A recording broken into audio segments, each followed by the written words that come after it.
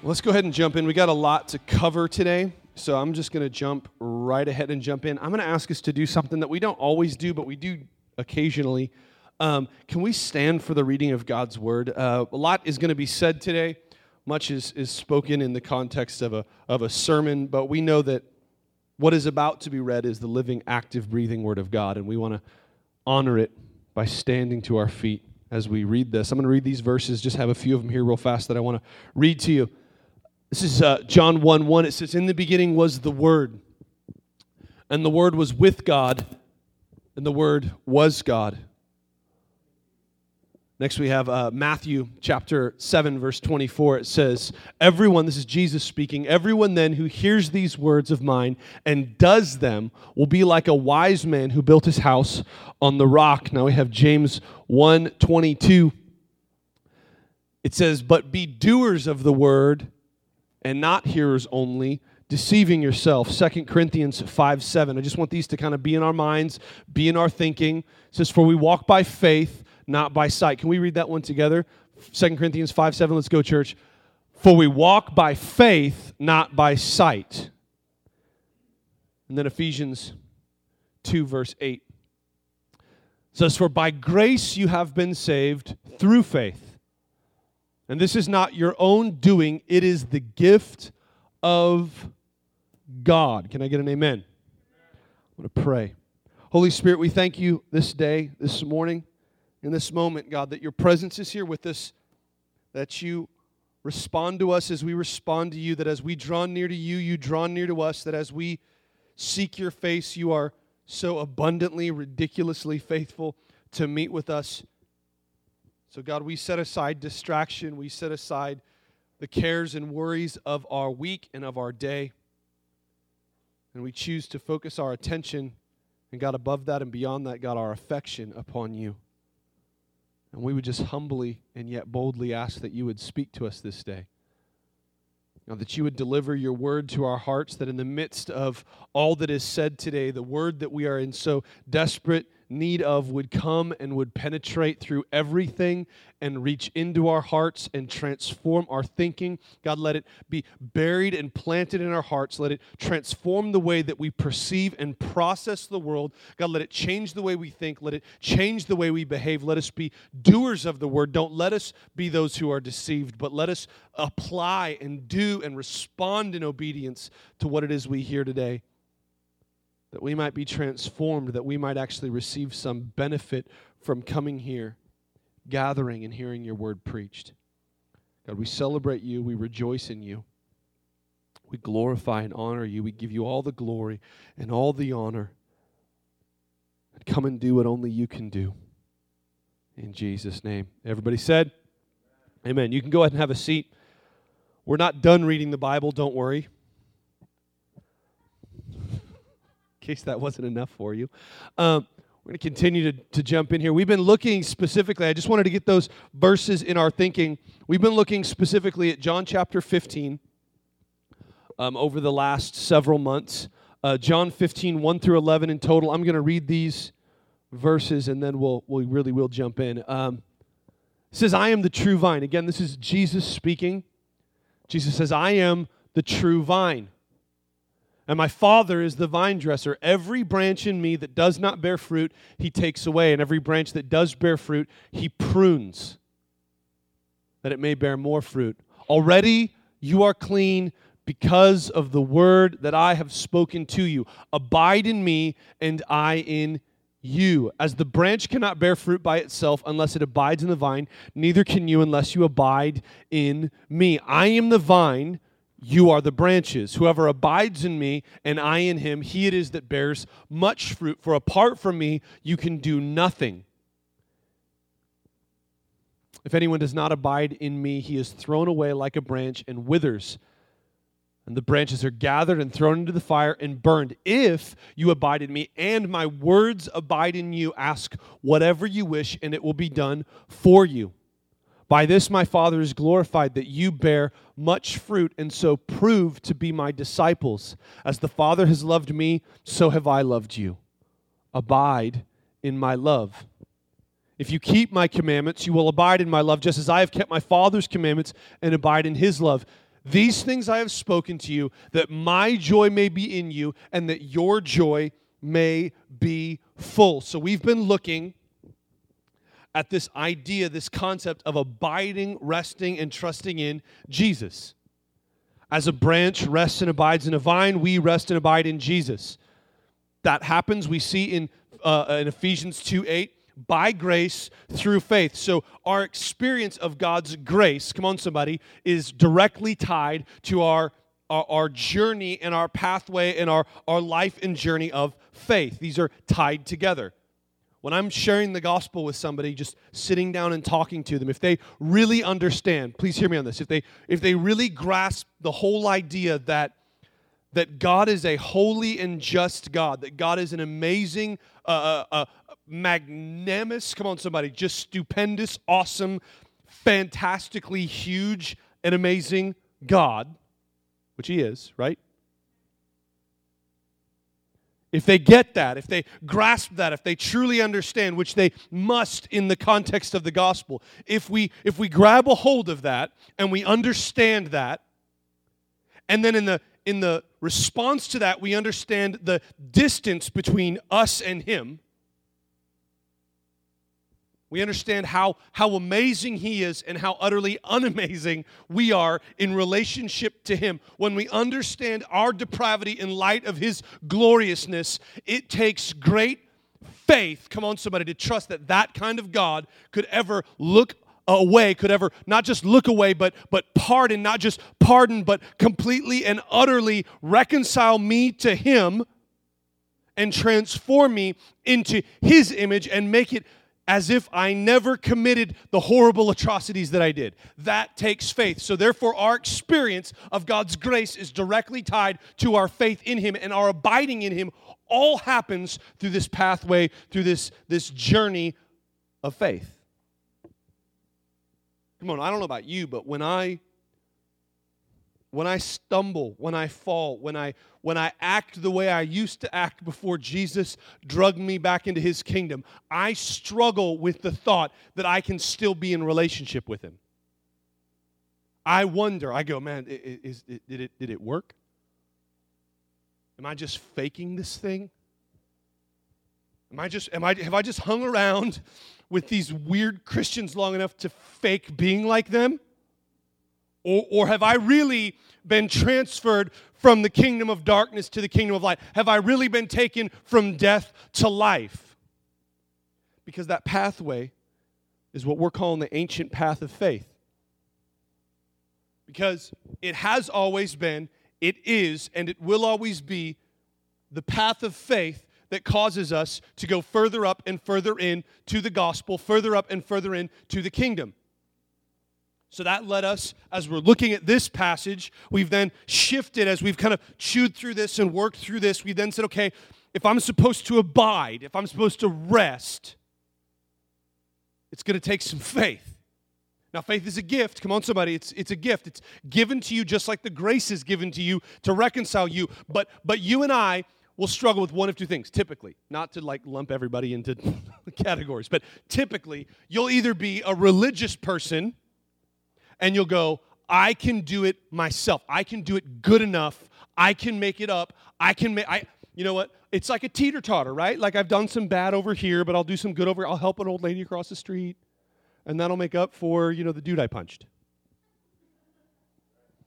I'll like throw a little bit in the bucket, it goes by, and that takes care of the, that I did earlier. Like we'll just kind of make up. We'll just try to balance everything out. The fact is, it doesn't matter how much good you do. If you've broken the law, you're guilty. You can't balance it out. So if you're this guy over here, you're host. Like it's not going to work out for you. Or you're over here and you're wretched, right? Like you know that you suck at life. You are fully aware of your depravity and your sinfulness. Like it doesn't matter. What Jesus did, it was good enough for like Billy Graham. It was good enough for like my grandma, but not me. And both of these people, both groups have to come to the place where they go, I'm going to abandon either my wretchedness or my religion, and I'm going to trust in Jesus. Because hear me, neither of these two things stop you from being able to be reconciled to Christ. If Jesus is chasing you, my advice to you is just stop running. He's faster than you. He's stronger than you. He's more committed to knocking your butt down and dragging you back in the kingdom than you are running away from him. Trust me. Shared this before. When I finally gave up, I remember I was in like a camp kind of environment, a conference-y kind of environment, a revival-ish type environment, and I remember being in a chair and the guy saying, like, if you want to repent of your sin, if you want to abandon your wretchedness or abandon your religion, I don't remember exactly the words he said, but ultimately, if you want to give up and let Jesus come on forward, and I remember like getting up going like, I don't want to do this, like walking forward, like why am I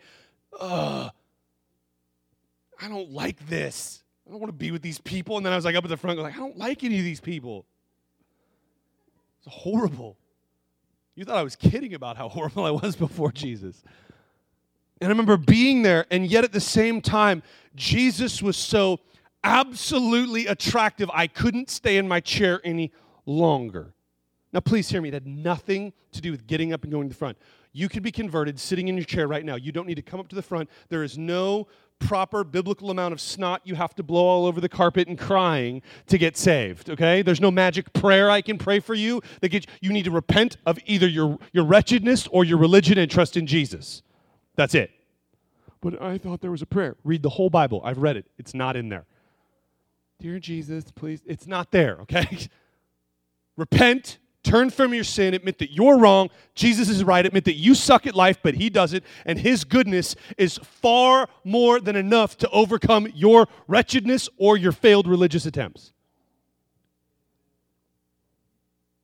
Either way, it takes faith. So that led us to Hebrews chapter 11. This is kind of, the writer of the book of Hebrews is writing to people predominantly that are religious. I'll just let you know that. He's writing to people who are religious, and they're struggling. They're going like, look, we've done the branch and the vine thing, but it's tough because I want to feel better about myself by doing something good. I want to somehow justify the grace that has been given to me. They didn't like the idea that Jesus came down and grabbed them and sanctified them. Okay, sorry. Sanctified's like a really fancy Bible word. I apologize. I shouldn't have thrown it. Sanctified, okay. Here's what sanctified means. Anybody have siblings, right? You had siblings, right? And mom grabbed 2 suckers, and she was like, you guys can each have a sucker. You wanted the red one and not the blue one, so what'd you do? You grabbed the red one, you stuck it in your mouth, and you just sanctified that sucker. It's yours, right? Like your sibling, I'm not touching it anymore. It's mine. That's what Jesus did. Okay? He sanctified you. He grabbed you. He said, you're mine. And they struggled with that idea. They went, no, I have to do something. So what the writer of Hebrews here did is he grabs their culture and he grabs the rock stars of their culture. He grabs the people that they all looked up to, which were Old Testament saints, which if you were raised in church, those were the guys that we put on the flannel graph in Sunday school. They're the guys that you wore your dad's bathrobe and pretended to be in some weird play at church that your grandma came to. And that one aunt who smelled funny and never really came to church and didn't really seem happy to be there. That, right? Like that was these guys. So what he shows them is, look, it's always been by grace through faith. This pathway of faith, this trusting in the goodness of God is not a new thing that came around when God didn't give up on his old way and come up with a new way. It has been, it is, and it always will be that we trust in Jesus, whether it was in the Old Testament and they were trusting that he would come, or it was in the New Testament trusting that he had come, or whether it's now trusting that back then he did come. It's always been trusting that God would make a way and overcome our wretchedness and our religion. So we see here Hebrews chapter 11, this passage, this chapter is where he's going to go through all those rock stars for these guys and go, look, all of them did what they did by faith. And so what we've been doing, we've been looking at this whole idea of a life and a journey and a pathway of faith and looking at them and going, what can we learn about this life of faith and this journey further up and further into the gospel, further up and further into the kingdom from the way these guys lived? Simple enough, right? So Hebrews chapter 11, this is 1 through 3. This is from the Message paraphrase of the Bible. It reads nice and smooth, and we just needed to grab this so we kind of have a working understanding of what faith is. It says the fundamental fact of existence is that this trust in God, this faith, what is it? It's the firm foundation under everything that makes life worth living. It's our handle on what we can't see. The act of faith is what distinguished our ancestors, all those guys they all looked up to. It distinguished our ancestors, set them above the crowd. Not their performance, but their trusting in God's perfection, right? Their faith. It distinguished them. It set them above the crowd. By faith, we see the world called into existence by God's word. What we see created by what we can't see. Okay, so here's what we're going to do. We're going to jump in here now. And I want to try to very briefly as I can, I want to try to get us caught up to where we are in Hebrews. Last week we kind of re-looked back at John 15 and made sure we got where we were and walked through this because we're kind of walking two paths at the same time here, right? We're looking through John 15, we're looking through Hebrews 11. I don't know about you, but I always think it's cool when God's word echoes itself, right? When we see that connection there, and that's my hope, is that you're seeing this connection. So let's look at Hebrews chapter 11 here real fast, see where we've come from. I'm not going to read the whole thing, just going to try to give us a quick overview. So by faith, that's the constant drum rhythm of this passage. By faith, this guy did this. By faith, this guy did this. And we've been trying to look and see by faith, what is it like? What happened? So by faith, we understand that faith offers, right? We looked at Abel. Abel gave an offering. We understand that faith causes us to be someone who gives and who is generous. Not so that we can somehow make God forced to give us stuff. Well, I put $5 in the bucket that went by, so now I get 50. Tenfold. Add a zero. It's not the way it works. Okay? It's not. We give not so that we can somehow contractually obligate God to give to us. We give because Jesus has already given. God has already invested the most valuable thing on the planet and off the planet and in all existence. He has given himself to you. If he gives you nothing else for the rest of your life, you still owe him everything. We give because we've already been given to. We've already received. We don't give to get. We give because we already got. Take a breath. That was a gift. So you ought to give back to. So the life of faith is a life that gives not to get, but a life that gives because by faith, I understand that all has been given to me, so now I ought to give all back to him. So faith offers, faith gives, faith is generous. Come on, somebody. Faith walks, though. We saw that in Enoch, faith walks. It's not about a one-time thing. It's not about a weekly thing. It's about a day in, day out, moment by moment, season by season, year by year. It is all of it. It's constantly, consistently walking. Too often, we want to make grand, huge, giant, banner-type things happen, and we want to abandon the moment-to-moment walking. Jesus desires to be in your moment-to-moment life. He desires to have an intimate, growing, personal relationship with you. That's the point of this whole reconciliation and abiding thing. So faith offers, faith walks. We then saw in Noah that faith builds. Faith builds something. So it's not just about, well, my faith is all about me and Jesus. I give to him and he walks with me and that's all I need. That's not in the Bible anywhere. The gospel has never been about just you. The gospel has been about you being reconciled not only to God, but back to the people of God. The Bible says he takes the orphan and he places them in the midst of family. The Bible calls us the family of God. You're supposed to be taken from where you were alone and placed somewhere where you are in a family and together.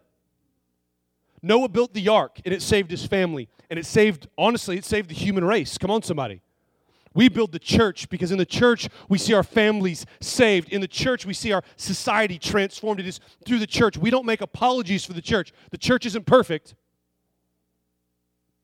But the church is still the primary instrument of God in the world. It is through his people that he preaches the gospel. It is through his people that he makes disciples, and therefore it is through his people that he advances the kingdom. We think the church is kind of a big deal.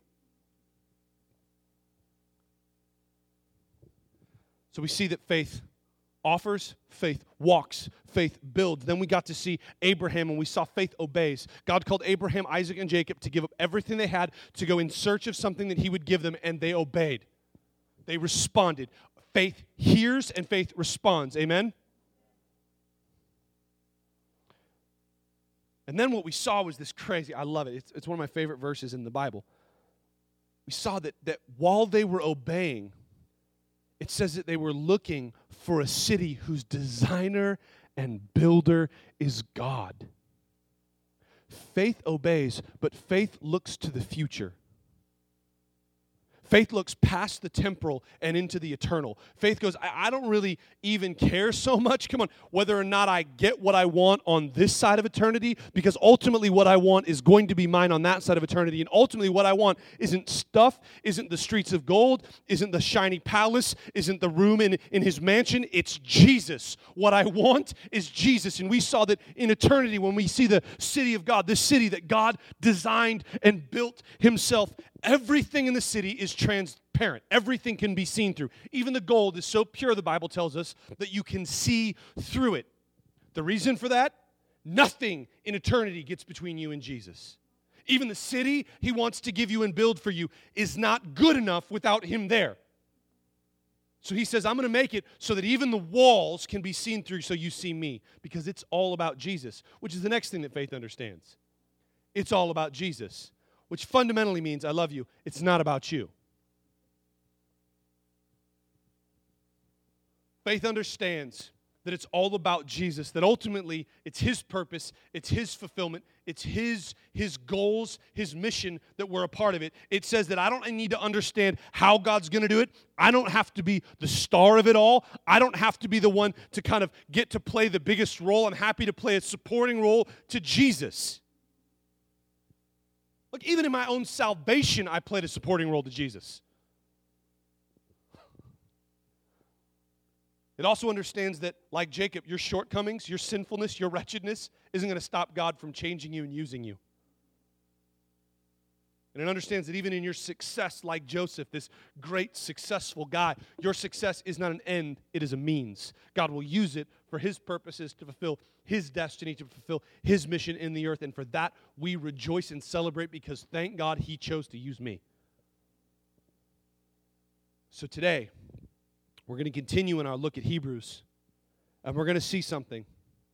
We're going to see that faith follows the unseen. Faith follows the unseen. The Bible, we read it earlier. We walk by faith, not by sight. Because, see, faith follows the unseen because faith sees the invisible through the audible. Faith sees what God says more than it sees what it perceives with the eye. Faith looks past the physical and goes to this weird audible place, which, just follow me here a little bit. I want to read us this passage. Can we do this old school? Can I just tell you the passage and you actually go there? Are we allowed to do that in a day and age of flat screens? Okay. We're going to go to Hebrews chapter 11. And this takes me back, actually having to give you the reference. This is awesome. Hebrews chapter 11. We're going to go to Hebrews chapter 11, verse 23. Hebrews 11, 23. You get there, and we're going to go there in a minute. Here's what I want you to see. Faith is all about what we hear, not about what we see. By faith, or through faith, or by grace, through faith. Faith comes by hearing, hearing by the word of God. We walk by faith, not by sight. We walk by what we hear. Come on, somebody. People of faith, if you've ever known somebody who really lives their life by faith, if you're really honest with yourself, they seem a little cuckoo for Cocoa Puffs. Right? They're a little like off. And the truth is that the reason why is they look at stuff and they see it, and you look at stuff and you see it, and they go, yeah, I see that, but I heard this, so I'm going to believe what I heard more than what I see. And that's that we lock people up for that, right? Like, that's crazy. But what I want us to see is this. While it certainly is crazy, the Scriptures tell us it's the wisdom of God. The Scriptures tell us that it's actually not crazy. It's actually not insane. This may seem insane, but it's not insane. The life of faith is a life, here's why. It's a life of following the Word of God. We follow what we hear God saying. So when God says this, we respond in obedience. We've already gone over it in the context of a community of faith, submitting to one another in love, checking it with other people that we know love Jesus and love us, but we respond in obedience to what we hear God saying. This is not something that's meant to be more mystical than necessary. Let's be real. If we're talking about a relationship with God where we hear Him talk and we respond in obedience, that's mystical enough, right? I don't think we have to make it, we don't have to turn the fog machine on, right? We don't have to twinkle the lights just right and get the little hummy music in just a low enough octave to make you feel spiritual. Relationships are mystical enough. Let me just explain. Have you ever figured out sometimes why you meet two people and you're like, I like you and not so much? Why? Because but you're like, why? I don't know. They look funny. I don't know why. I had friends, they were twins. They acted the same. I liked this one. I didn't like that one. He annoyed me. He was cool. Everyone was like, they look the same, they smell the same, they talk the same, they act the same. I like him, I don't like him.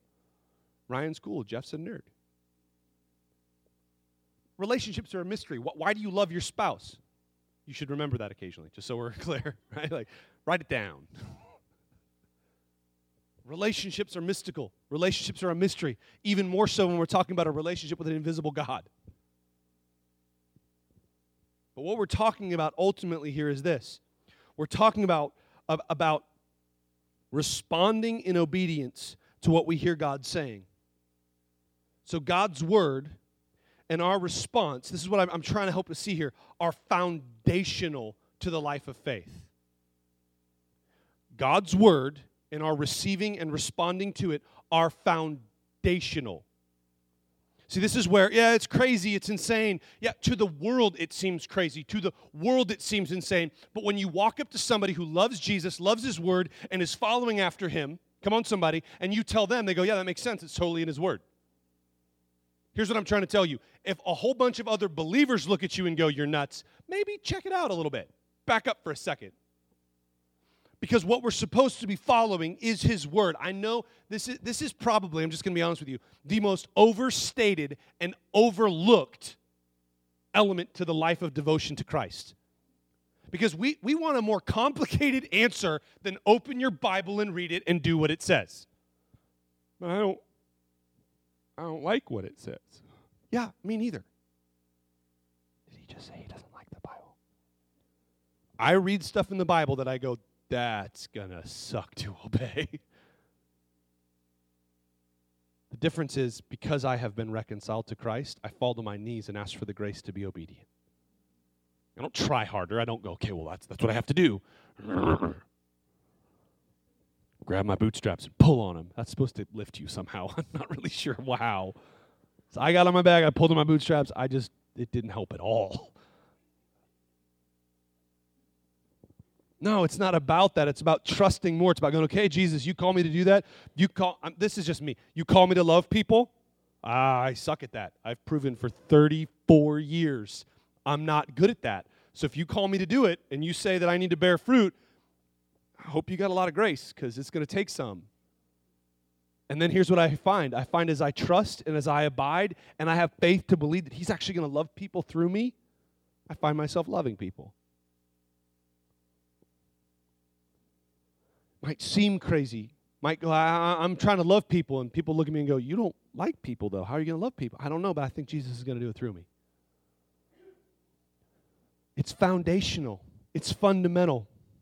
It's at the corner, at the foundation of the corner of what we're doing here. Come on, somebody.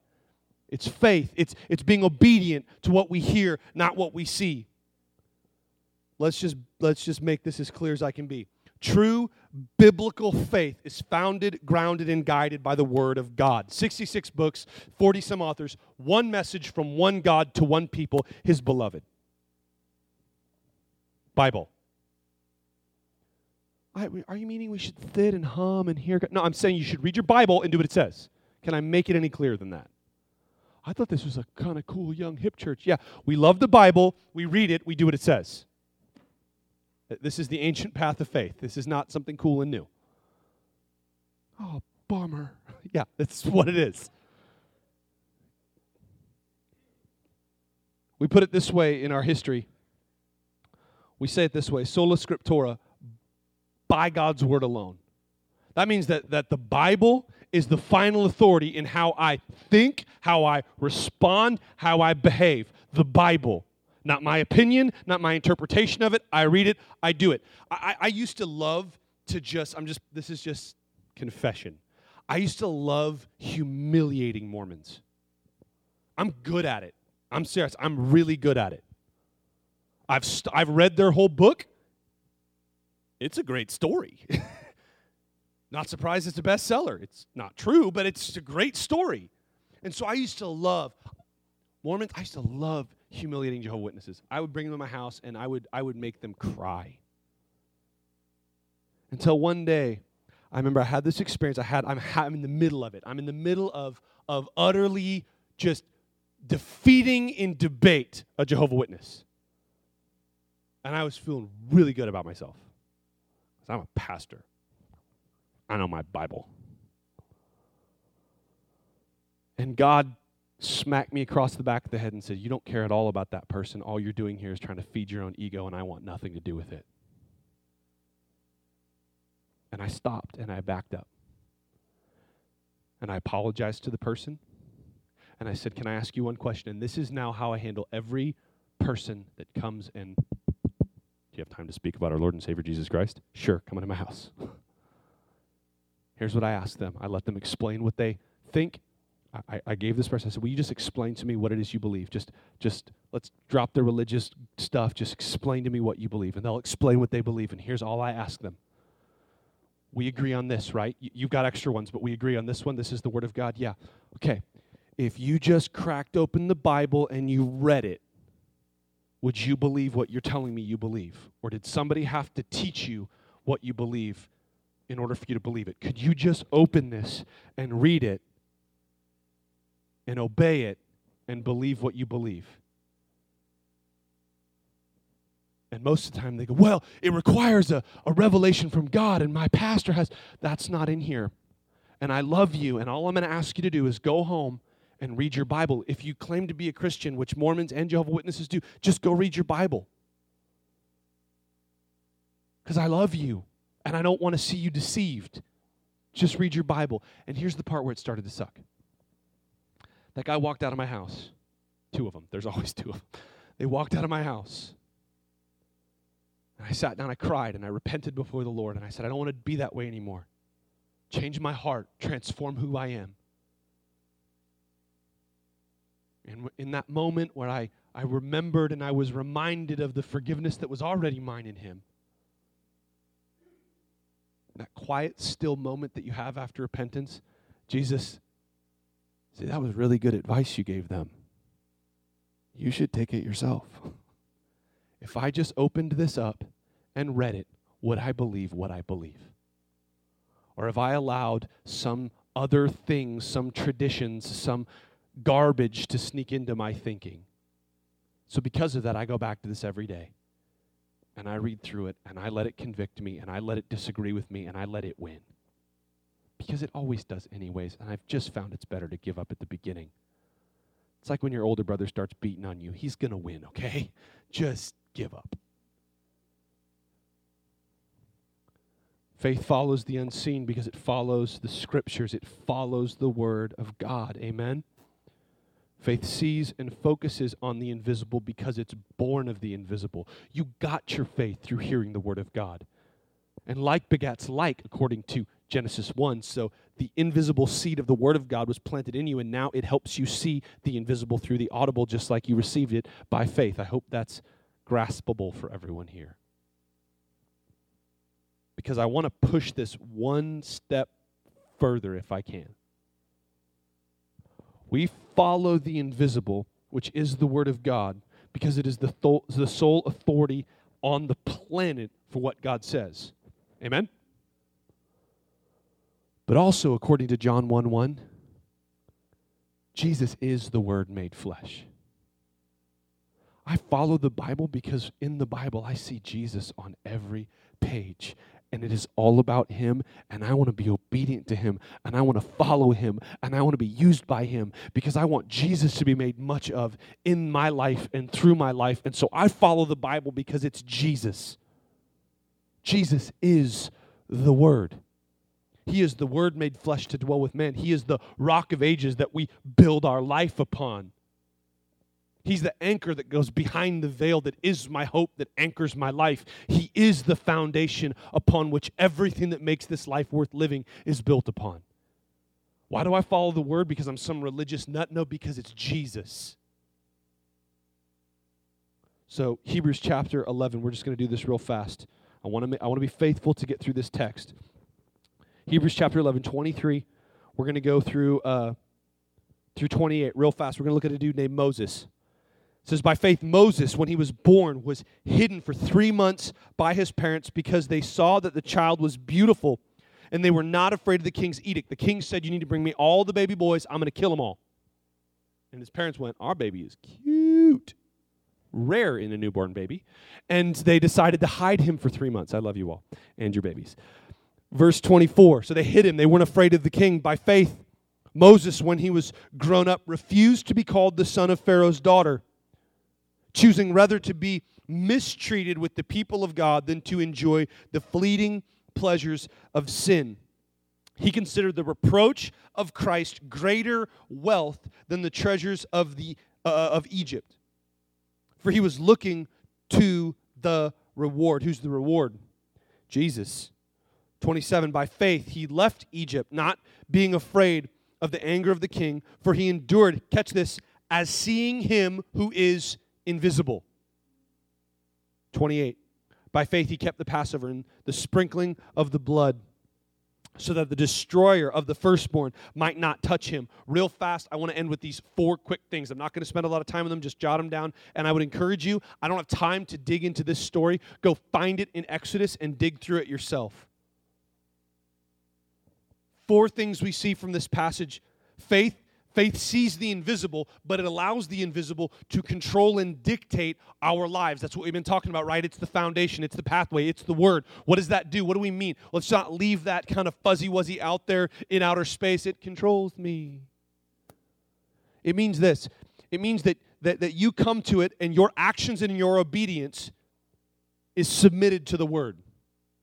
Regardless of the fear you might feel, we understand that God is the supreme authority, and so His way is better than any other way. His way is higher. His way is greater. His thinking in His way is better than everything else. So I come to it, and like Moses' parents, we go, the king tells me to do this, and God's telling me to do this. I'm going to do this, and I'm not going to fear what the king can do to me. I fear God more than I fear man. I know it's not popular or cool anymore to say we should fear God, but the Bible says it, so we're going to say it. We ought to fear God more than we fear man. Secondly, Moses grows up in the house of Pharaoh. He grows up being told, you are the son of the daughter of the king. And he says, no, I'm the son of the king. You just got the wrong king. I'm part of the people of God, not the people of Egypt. And he chooses to be identified with God's people rather than with all of the pleasures and all of the amazing things in the world. Notice, please, it is not saying that those things there was no wealth in Egypt. Well, there's no real wealth in Egypt. No, there was wealth in Egypt. There was lots of great stuff in Egypt. I'm not in any way or ever have tried to make it out to be like, well, the life of sin is just horrible. It's not fun at all. It was a lot of fun.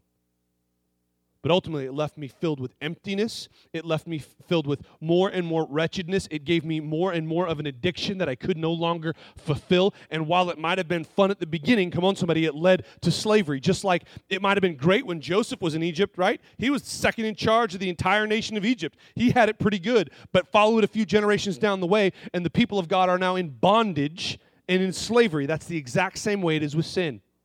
It's enjoyable at the beginning. You seem like you're in charge, but hang around there long enough, and you're going to be the slave to it. And so Moses said, no, I'm not following down that path again. So faith controls my actions and my obedience. Faith also controls my identity. I am a child and a son of God. Amen? 3, faith sets the path for my life. Moses was obedient to God and followed the path of God that God set before him. And 4th, and finally, verse 28, by faith, he kept the Passover and the sprinkling of blood. Faith controls my eternity. I let the Word of God control my eternity. I trust the blood of Jesus, not only in this life, but come on, somebody, in the life to come. Let's stand to our feet.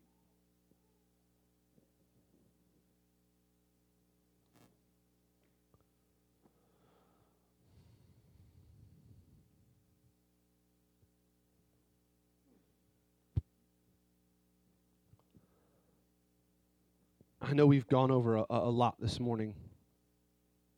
And I know I had to do it quickly because we've got an announcement coming up here at the end of the service that we're pretty excited about. Hint, hint. But I want to make sure that we pause for a second and not miss the opportunity we have here to respond to God's word. Faith does all these things. Faith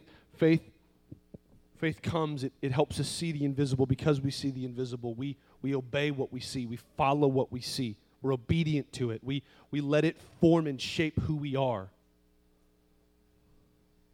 And we let it set the path of our life based off of our identity as a child of God.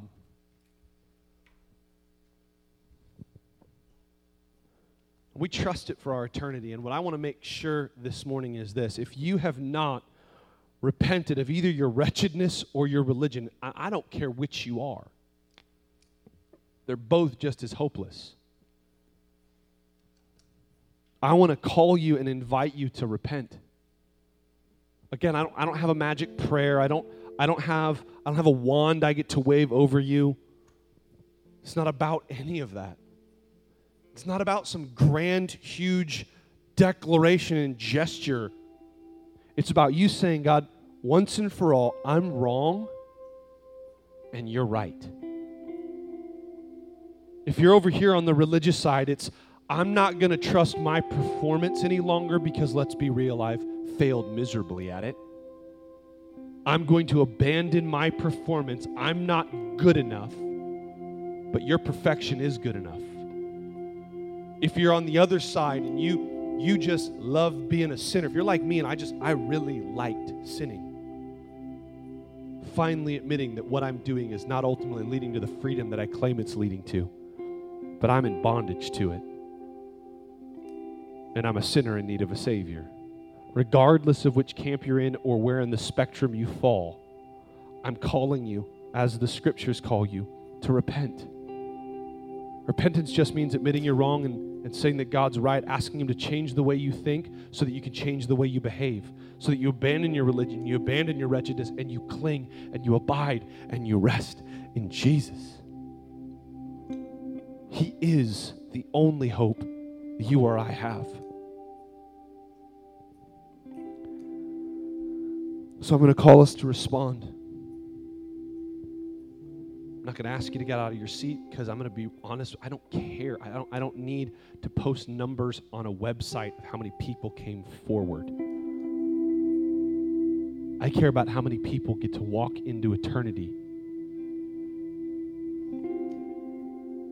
So I'm going to pray, and we're going to enter back into worship and sing of the grace and the glory of God. And I'm going to open up the table here. And we're going to take communion as we do each and every week. We're going to remember the shed blood of Jesus. We take by a method known as intinction, where we take a piece of bread, we dip it in the cup.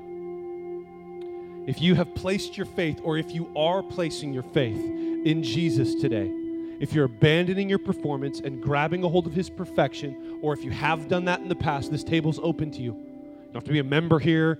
You don't have to have signed a piece of paper or repeated a chant. It's open to you.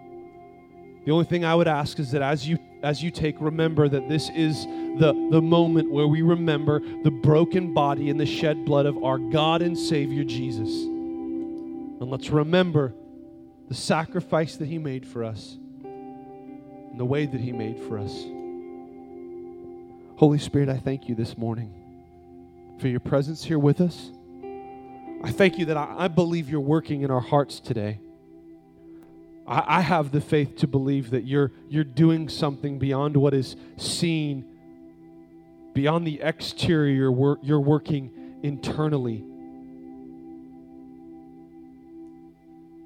And I believe you're granting us repentance this day. You're granting us the faith to trust and abide in you. The faith as a gift to be given to us that grace might flow into our life and we might be transformed. God, not just grace to forgive us, but grace to free us